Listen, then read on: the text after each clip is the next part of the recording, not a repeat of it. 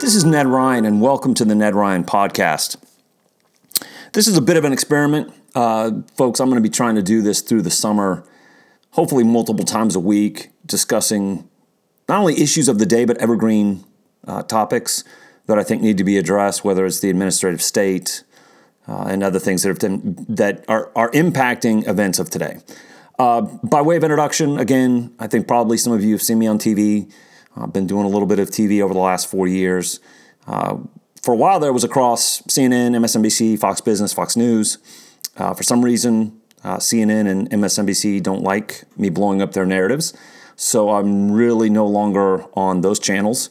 Although I have to confess, many people did not know I was on those channels because our people, and by that I mean center-right, America First types, typically don't watch CNN, MSNBC, but I always figured some of us had to go on those channels to confront and challenge and, quite frankly, blow up the narratives of the left. Fox Business, obviously, Fox News. Some of you will see me on Tucker Carlson.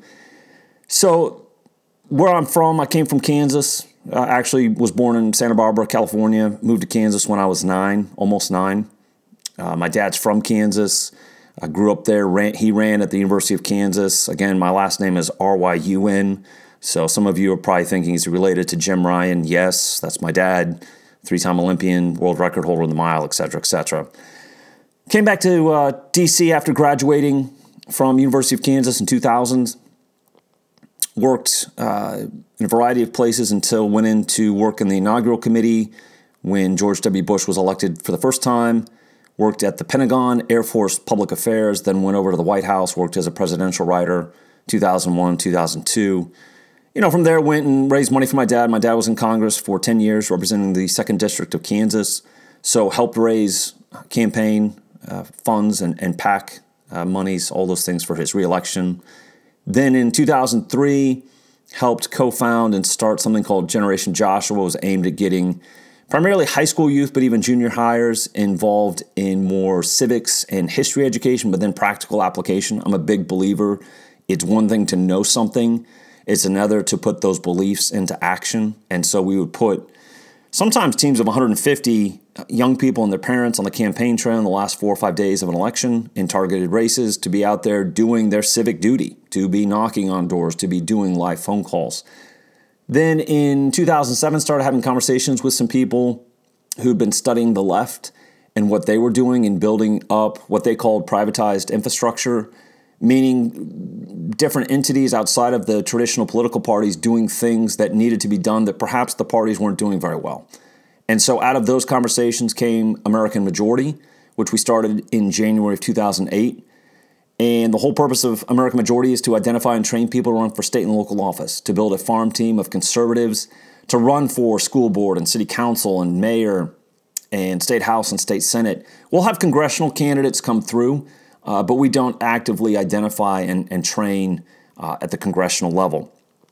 I'm a big believer that politics is policy, and I think too often, in many ways, many inside the conservative movement have gotten enraptured with the idea of ideas, in which they think that somehow, out of the goodness of their ideas, we're going to win. And that's not true. I firmly believe that bad people with good organizing are always going to beat people with good ideas and bad organizing. And I really think in some ways that sums up the left versus the right in today's political world, where the left has terrible ideas. Their ideas are un-American. Their ideas of socialism and statism, which we've seen even more apparent even in the most recent days, obviously in defunding the police and all the crazy ideas we're seeing come off of college campuses, which, by the way, are not really centers of higher learning anymore. They're indoctrination centers. What we're seeing now on the streets has been indoctrinated into multiple generations of youth, and now we're seeing it come out on the streets. These ideas are not American ideas, right? These are socialist ideas. They are Marxist ideas, Maoist ideas. They have nothing to do with the founding or traditions of this country. And so I tell people, terrible ideas, but they're very good at organizing, right? They know how to organize, the whole idea of community organizing. But they've been very systematic in going in and putting pieces in place where they've been identifying and training people to run for state and local office. They have done all of these things that have given them the ability to win politically so they can be in the right place to implement their bad policy ideas. And I think this is something that I'll probably discuss in a later podcast, my entire philosophy and strategy for how we can actually win. Because right now we've made an ungodly investment into think tanks who I think are, for the most part, worthless and ineffective and are not what you need to actually win a political war. White papers are for governing. We're not actually in charge because we haven't won yet. And until we win, we don't need governing papers. We need to win politically. So American Majority started January 2008. Been doing it for 12 years now, which is pretty crazy. In the course of all of this, we've trained in 50 states. We've trained nearly 50,000 people, about 5,000 of them to run for state and local office. We've had a lot of success on a variety of fronts. American Majority is the C3. American Majority Action is the C4. And again, it goes back to, it's one thing to understand ideas and strategies and philosophies. It's another thing to put them into action. So American Majority Action is our action arm. It's where we go out and we put into action a lot of things that we have trained on in targeted advocacy and then direct advocacy, meaning once we've done a lot of issue advocacy, we then go into direct advocacy for targeted candidates to help get them elected. So, again, it's one of those things where I would love for you to go visit AmericanMajority.org, get a better understanding of who we are. I'll probably talk again more about this later. But I just want to do a little bit of this by way of introduction. I'm now in Northern Virginia. I've been in D.C. in the Northern Virginia area now almost 20 years, which is pretty crazy. Hard to believe that. Married to a wonderful woman, Becca. We've got 4 great kids. And we live again about an hour outside of D.C. So hopefully that gives you a little bit of perspective of who I am, where I've come from. Again, I want to talk about a whole variety of topics in this podcast, but the first one I want to talk about, since I think it's so appropriate, again, in light of all these, I don't even want to call them protests, quite frankly, the rioting and the looting that has been taking place, as we're seeing these crowds of over 100,000 in some places like Philadelphia and Washington, D.C., that this whole coronavirus thing, the Chinese or Wuhan coronavirus, whatever you want to call it, if you think that you've been played by the so-called experts, you're right. I truly believe that what we have seen is a complete and utter failure of our so-called educated elite. And again, you can't see me, but in air quotes, educated elite, because I think we actually have a papered idiocracy. Again, going back to what I said earlier, we have these indoctrination centers of higher learning. We've created this whole system of somehow validating people through these indoctrination centers. Doesn't mean they're actually brilliant people, doesn't mean they're bright people, it means they've been indoctrinated, means that they have a certain worldview, but doesn't mean that they're necessarily experts just because they have a certain piece of paper from an indoctrination center. It means that they are part of a system that has validated them, and I think we need to examine the entire premise of the validation of it all. And so that's why I call it a papered idiocracy. They have a piece of paper. Most of them are idiots. So here we are.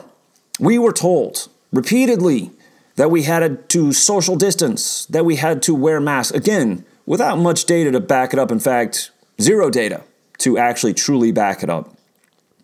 And so what I wanted to go do is kind of run through some of the numbers, because you'll hear a narrative, obviously, from mainstream media, even what I call collaborators on the right, those who wanted to hype up some of this pandemic, that somehow this was the great apocalypse, because they didn't question the premise. And I'll tell you this, when I do TV, one of the things that I've really discovered, again, when I was going on the more hostile channels of CNN or MSNBC, a couple things. First of all, I call it the Ned Ryun rule. Wait for 24 hours and the story will probably change, right? It's a whole idea of they attack, they throw something out, probably not really based in facts, probably based on multiple anonymous sources, in which the story quickly falls apart. So I always call it the Ned Ryun 24-hour rule. Wait 24 hours, the story will change. The next rule I have is question everything. Question the assumptions and the premise for everything that is being communicated to you. So question again, where are these experts? Where did they come from? Why are they experts? Where are they getting their facts? How are they making their decisions? Because I think you'll find as I go through this podcast, I'll lay out some of these things in which people we're using documentation and models that should never have been used in the first place, because the people putting together those models should have been run out and discredited probably a good 15 years ago. And yet they were still used to influence decisions to shut down our economy and cost over 40 million Americans their jobs. So as we go through this, I'm going to spit out a couple statistics and facts to you, again, in which people have not really highlighted this, but they should. I have to tell you, thank goodness for Janice Dean, again, who does the weather on Fox News. I know that Janice and I don't agree on everything, especially in regards to Trump, but she has been a complete and utter rock star on this whole situation in which a lot of blue state governors, led by Governor Cuomo, but a lot of different blue states in Pennsylvania and other places, Michigan, they have sent those who have been recovering from coronavirus that still might have been infectious into rest homes. And now we see from statistics that many of the deaths that have taken place in a lot of states, 40, 50%, sometimes even higher, coronavirus deaths have taken place inside of assisted living or rest homes. Why is that? Well, you look at some of what took place about third, fourth week of March. Understand that the CDC put out some guidelines. Actually, it was the Center for Medicare and Medicaid Services, in which a nursing home can accept a resident diagnosed with COVID-19 as long as the facility can follow CDC guidance for transmission-based precautions. If a nursing home cannot, it must wait until these precautions are discontinued. Again, this was a non-binding recommendation, emphasized the necessity for health and safety precautions, without actually recommending that active coronavirus patients be admitted into nursing homes. So what New York did is issued a binding order on March 25th, which stated, no resident shall be denied admission or readmission to a nursing home solely based on a confirmed or suspected diagnosis of COVID-19. Nursing homes are prohibited from requiring a hospitalized resident who is determined medically stable to be tested for COVID-19 prior to admission or readmission. So that would explain a lot as to why a lot of deaths, again, in some places 50% or more in a given state, have taken place inside of rest homes or assisted living. That's why the average age here in America of death from coronavirus is 81. 81 years old is the average age of death from coronavirus here in the United States. Well, it gets even more interesting if you start to look at some of these other death figures, statistics. I'm going to tell you this. I don't believe them, right? Because I don't think we've even had the real debate about with versus from, right? Somebody had coronavirus but might have had severe underlying conditions, cancer, whatever, and they died from that but with coronavirus, versus they actually died from coronavirus. So that's one of the debates that has to take place, in which we actually get to the bottom of understanding what is the real mortality rate. So as of June 5th, 2020, there were about 1.9 cumulative coronavirus cases in the United States, 108,000 deaths, and about 485,000 recoveries. And that was according to Johns Hopkins University over in Baltimore. So that would say that somehow the official mortality rate of those diagnosed with coronavirus in the United States was 5.7%. If you, again, even trust the numbers, which, again, I don't. But the case count doesn't include the people who have coronavirus and, again, have not been tested for it, who they have either mild or no symptoms, again, asymptomatic, which, by the way, the World Health Organization actually admitted that only in very, very rare instances do asymptomatic people actually transmit coronavirus to somebody else. So this whole idea that somehow children that might have coronavirus would go home and then, transmit it to Meemaw and Papa is complete bogus. Again, all these things are starting to fall apart from the so-called experts saying, well, this will probably happen. This is why we need to shut down the schools, because all these young people will go home and they might not be in danger from coronavirus, but they'll transmit it to an older generation. We're now finding that it really doesn't happen. Statistics, data are now showing only in very rare circumstances does an asymptomatic person actually transmit coronavirus to somebody else.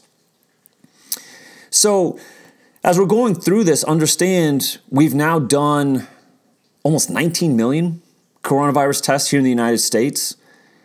That's pretty amazing. I don't think we're actually going to fully ever catch up again on how many people ever had coronavirus. Because again, a lot of people probably either had very mild or no symptoms at all. Might have thought for a day or two they had the flu. I know of instances where I'm at where an entire family had it. The children were asymptomatic. The mom had trouble breathing for a day. The dad felt like he had a kind of bad flu for a couple days. That was it. So a lot of people probably same kind of similar circumstances experience where maybe somebody had a flu symptoms, maybe somebody else had a little trouble 1 or 2 days, but that was it. They're not going to go out and get tested for coronavirus. So that all to say, I don't know if we'll ever fully understand what the real mortality rate is, but I'm going to talk about that as well.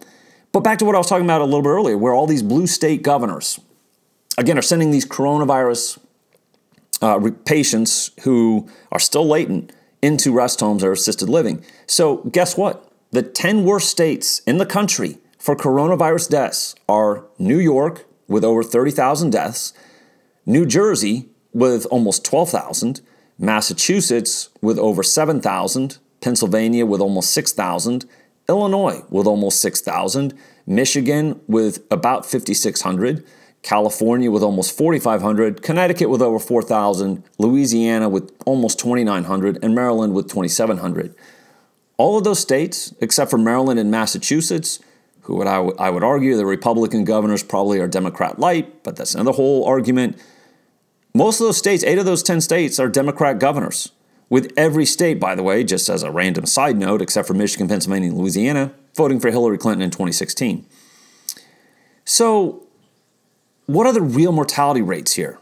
Again, I don't think we're ever going to fully understand what that is, but there have been a whole series of antibody tests being run, especially in the month of April. And this is what is pretty staggering to me, that we were already getting indications that, first of all, coronavirus hit sooner than we thought. It was more widespread than we thought, that we were seeing that a lot more people had it and that the infection rate and mortality rate was far lower than whatever the World Health Organization said, over 3%. So we knew this in April. Some of these tests were the first and second week of April, and yet somehow we extended the lockdown for another 30 days.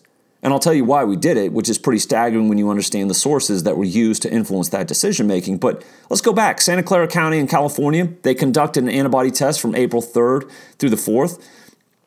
2.5 to 4.2 of those tested positive, which was 50 to 80 times more than the official count at the time. The infection fatality rate at the time, 0.06% to 0.1%, a tenth of a percent. So 0.06 to a tenth of a percent. In Los Angeles County, April 10th through 11th, 2.8% to 5.6% tested positive, which was 28 to 55 times higher than the official case count at the time. Again, a 0.06% to 0.12%. Miami-Dade County in Florida conducted from April 10th through the 24th. They had a 4.4 to 7.9% positive result, which was approximately 16.5 times higher than the official case count at the time. That put the infection mortality rate, fatality rate, at 0.2%. New York City and New York State conducted a test, an antibody test, April 20th through the 23rd. 14% statewide and 21% in New York City tested positive, which was about 10 times more than the official case count at the time. Put the infection fatality rate at 0.5%. Go overseas. As of April 24th in London, more than 2.6 million people might have already caught coronavirus and recovered from it, and the true death rate they thought at the time in London, this is third week of April, was probably 0.10% to 0.6%. The United Kingdom's current death rate, 14%, actually doesn't make sense at all. It's much lower than that. But go through just different parts of the globe. Again, going back to the United States and Chelsea, Massachusetts, 31.5 tested positive in April, for a 0.31% mortality rate. You go to Germany, Gangelt, Germany, 14% tested positive, 0.37% mortality rate. Stockholm, Sweden, 11% tested positive, 0.4% mortality rate. Helsinki, Finland, 3.4% tested positive, 0.19% mortality rate. You go to France. In this region, 3% tested positive, 0.06% mortality rate. San Miguel County, Colorado, 1.25 tested positive, 0.1% mortality rate. So now we're seeing new data coming out. Again, you'll catch the theme there. I know I ran through a lot of statistics, but you were seeing mortality rates from 0.06% to half a point, right? Never got anywhere near over 3% that the World Health Organization was trumpeting back in March. Might even been January or February, but nowhere even close. Once we started doing real antibody tests and understanding far more widespread, hit the United States earlier, a lot more people had it, a lot of antibodies out there, the mortality-fatality rate far, far lower than what people had initially thought. So now we see new data from the CDC, which puts the mortality rate with coronavirus at 0.4%. And this data is based on information from 5 different scenarios. CDC found that 1.3% of the people that are 65 and older who get the Chinese coronavirus die, while the mortality rate for those between the ages of 0 and 49 is a mere 0.05%. The CDC also found that 35% of those active coronavirus cases are asymptomatic. Again, this information is in stark contrast to what we were hearing at the time from leading health officials. And I give you Dr. Flippity-Flop Fauci, who back in March, he stated that the flu has a mortality of 0.1%, but it might have a mortality, I apologize. The flu has a mortality rate of 0.1%. This coronavirus has a mortality rate of 10 times that. Also in March, the World Health Organization reported that the global coronavirus mortality rate was at 3.4%. Again, all the statistics I just read to you completely undercut that. And those are real statistics, real data, not estimates, not so-called experts going on TV and intoning that the world is about to end. So what we're seeing now is a complete and utter failure of, I think, various institutions, whether on the global stage or even on the domestic stage here in the United States.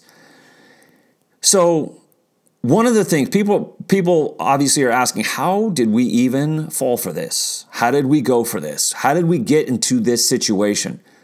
Well, first of all, we'll go back again to the paper Idiocracy and the so-called experts completely failing the American people. And this is something that I'll probably discuss in more length in a later podcast.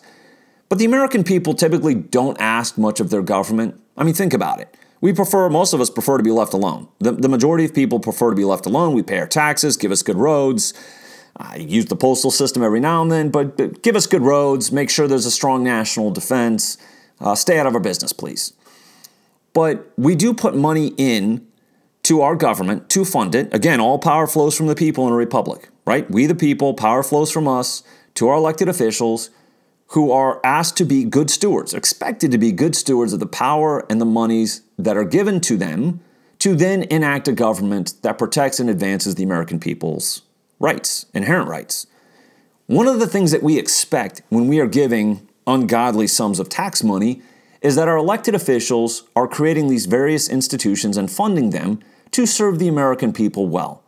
And I will tell you this, I think the NIH and the CDC and all of these other institutions that are supposedly are to be preparing this country for anything that might be coming down the pipeline in regards to a pandemic have completely and utterly failed. I mean, when you're literally studying, I think this was CDC, but it might have been NIH, I think it was NIH, are doing case studies in trying to understand how drunken monkeys respond, obviously when heavily inebriated. We might not be using our taxpayer dollars very well, right?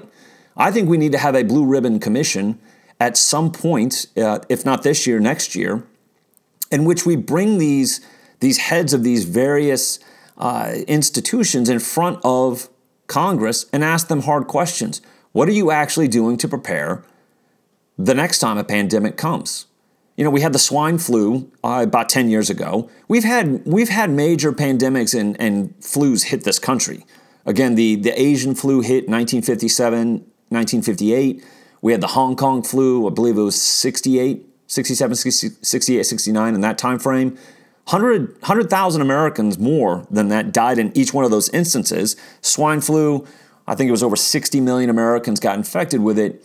And yet it seems every time that these things happen, these institutions that are receiving tens of millions of dollars of taxpayer dollars every year seem wildly unprepared. We need to have a blue ribbon commission on what are they actually doing. Our elected officials have been tasked with being good stewards of the power and the monies given to them to provide oversight as to how those monies are being spent. We have been wildly failed by our elected officials.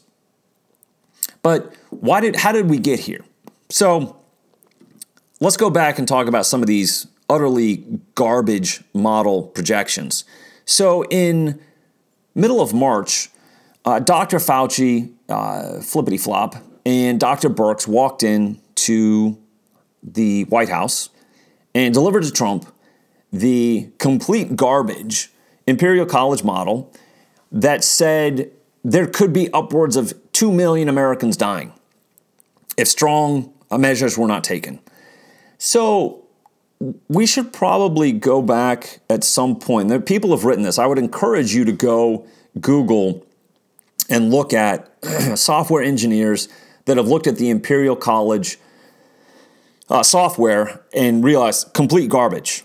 Like these models should never have been relied upon for anything, much less putting together models that made people were making major economic decisions based off in which impacted hundreds of millions of American lives and English lives and people across the globe.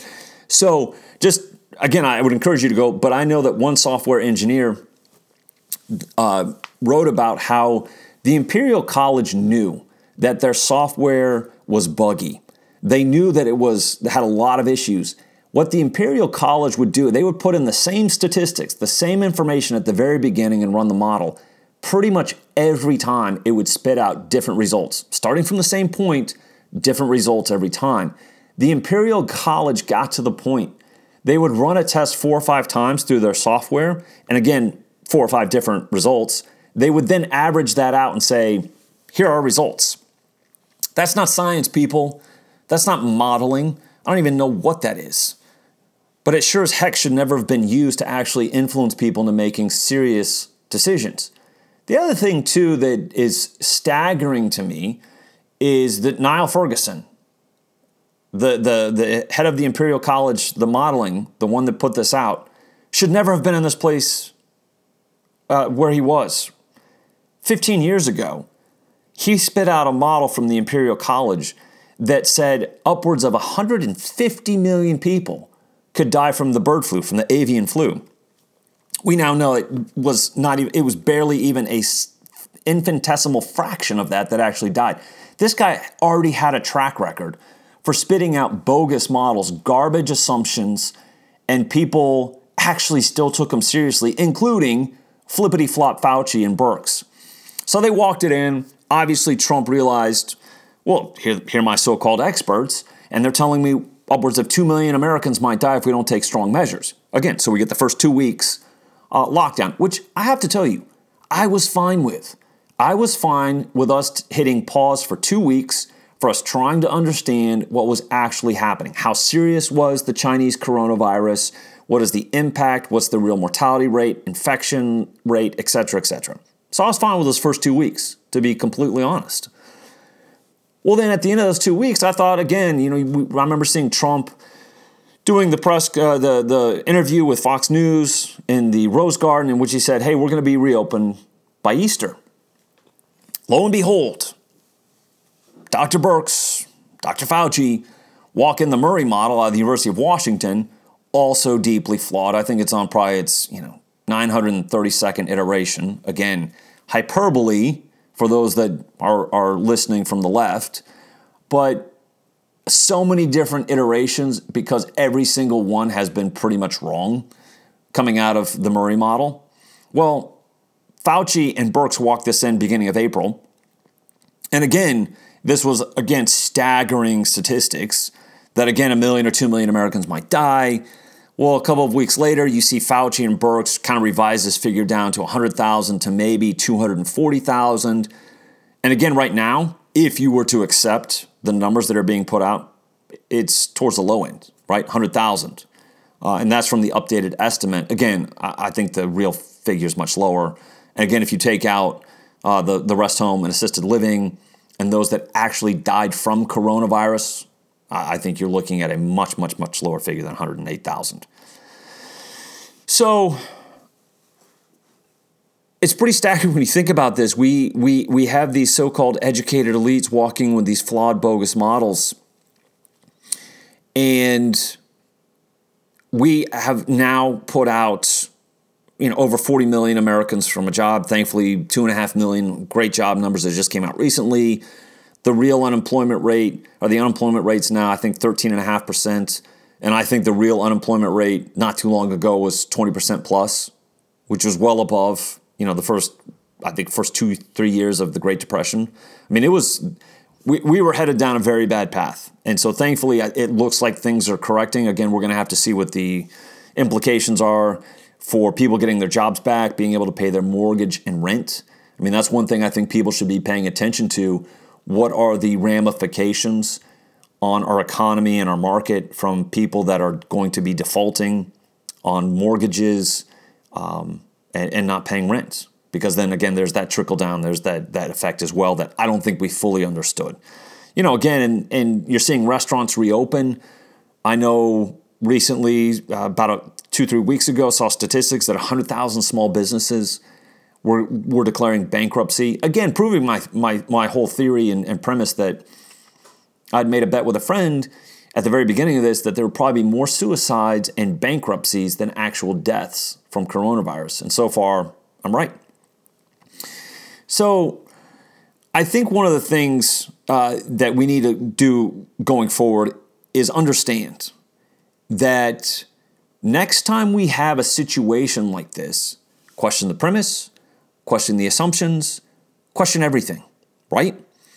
Do not accept what is being told to you just because simply somebody with a piece of paper from somewhere or has been in government, for 40 years is somehow telling you that this is true.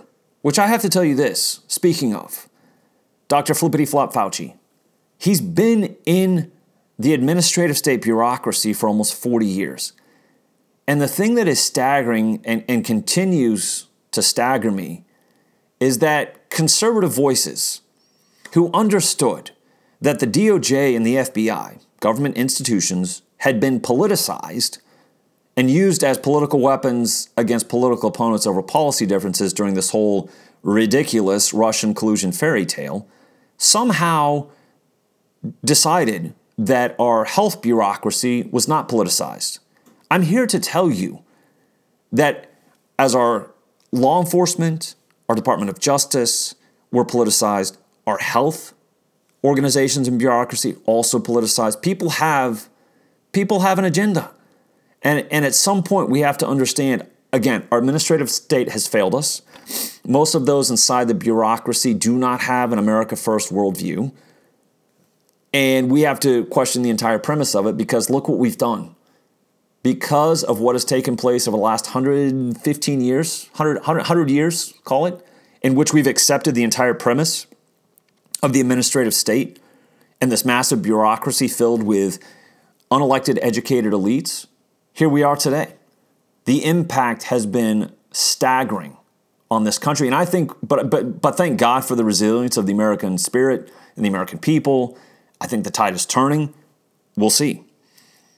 So, my hope is that as we come out of this entire incident, I'm not even sure I want to call it a pandemic, that we, hopefully the American economy will rebound. It looks like rebounding. We'll wait to see about the mortgages and the rent and all the real estate issues.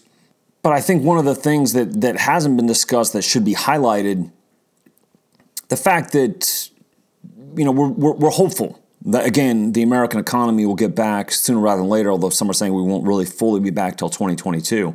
But think about the economic devastation that has been brought about by these lockdowns on the less developed nations in the world.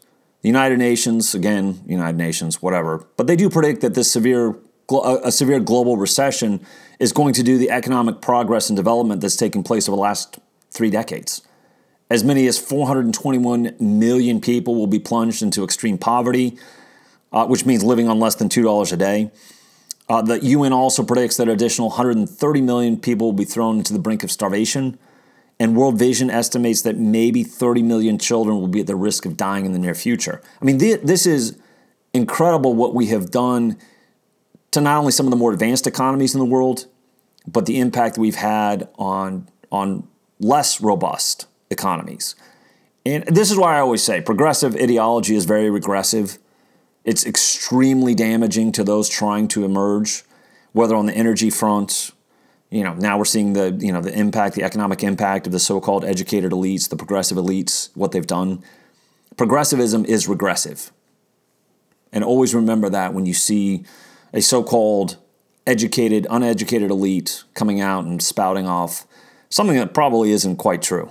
So, London School of Hygiene and Tropical Medicine, is claiming that there will be staggering amount of deaths in Africa.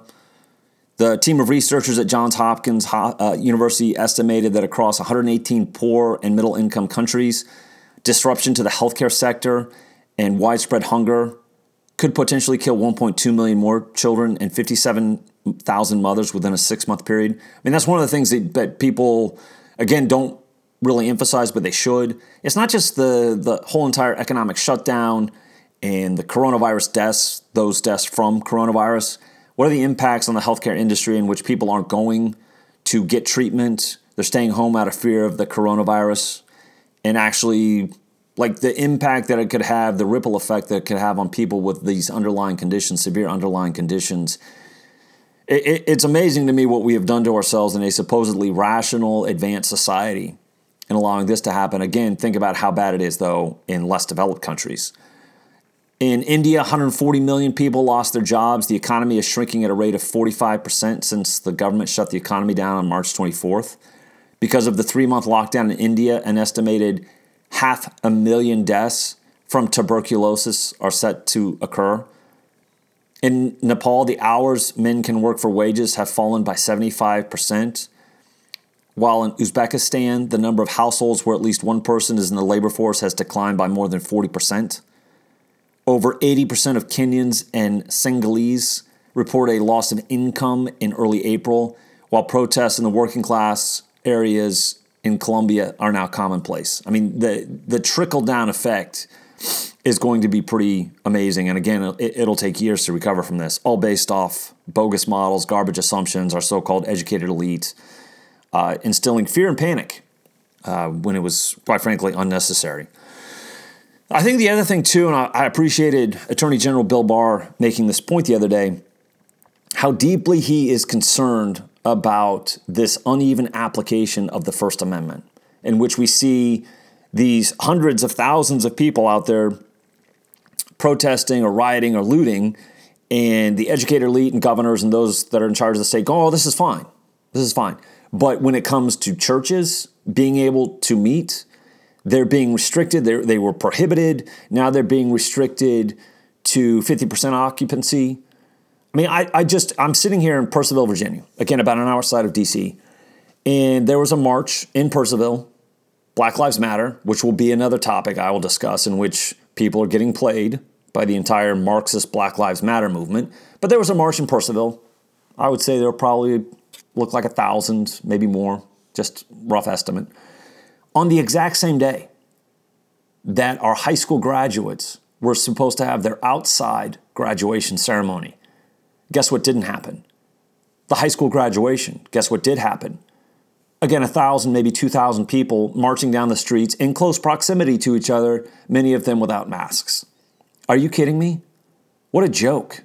So the fact that Attorney General Bill Barr pointed this out over the weekend, I thought was very encouraging, where he is looking into this uneven application of the First Amendment. And the thing that's amazing to me is how some of these people are literally being threatened with fines, being sent to jail. I mean, remember that incident back in Kentucky where the police broke up a service and told parishioners you have to leave or you'll face a $500 fine. The Democratic governor, Andy Beshear, however you pronounce his name, of Kentucky, urged his citizens not to attend church in any fashion for Easter Sunday. He claimed that anyone who attended any form of service would then be found by the police and required to self-quarantine for 14 days. I mean, you just go down through the list of these Democrat governors and Democrat mayors who have literally threatened prison and massive fines for those attending church, for those who want to open their small businesses so they can actually make an income so they can pay their mortgages and put food on the table. Well, those people are public enemy number one. But by God, these people out there protesting, rioting, and looting, well, that's fine. The hypocrisy is staggering. And again, it's one of those things I hope that the American people truly are watching. I understand that many times a lot of what takes place in what I call the Acela corridor in New York City and Washington, D.C., most of the American people are not truly paying attention, which I think is a shame that we have a media that's not really communicating the truth and facts and statistics. They're more just propagandists. And it's a shame that they weren't doing their job. So most of the American people have kind of tuned it out. They're not really paying attention. And when they do pay attention, they're not getting the facts and statistics. But I hope that the American people are watching in this instance. And I hope that they understand they've been played by the so-called experts. They have been used and abused by their elected officials who have arbitrarily decided shutdowns or masks or social distancing as it suited them politically. This is all political. You look at what is taking place, and I'm not saying that for certain segments of the population, obviously an older population, or those with serious underlying conditions, that coronavirus can't be deadly.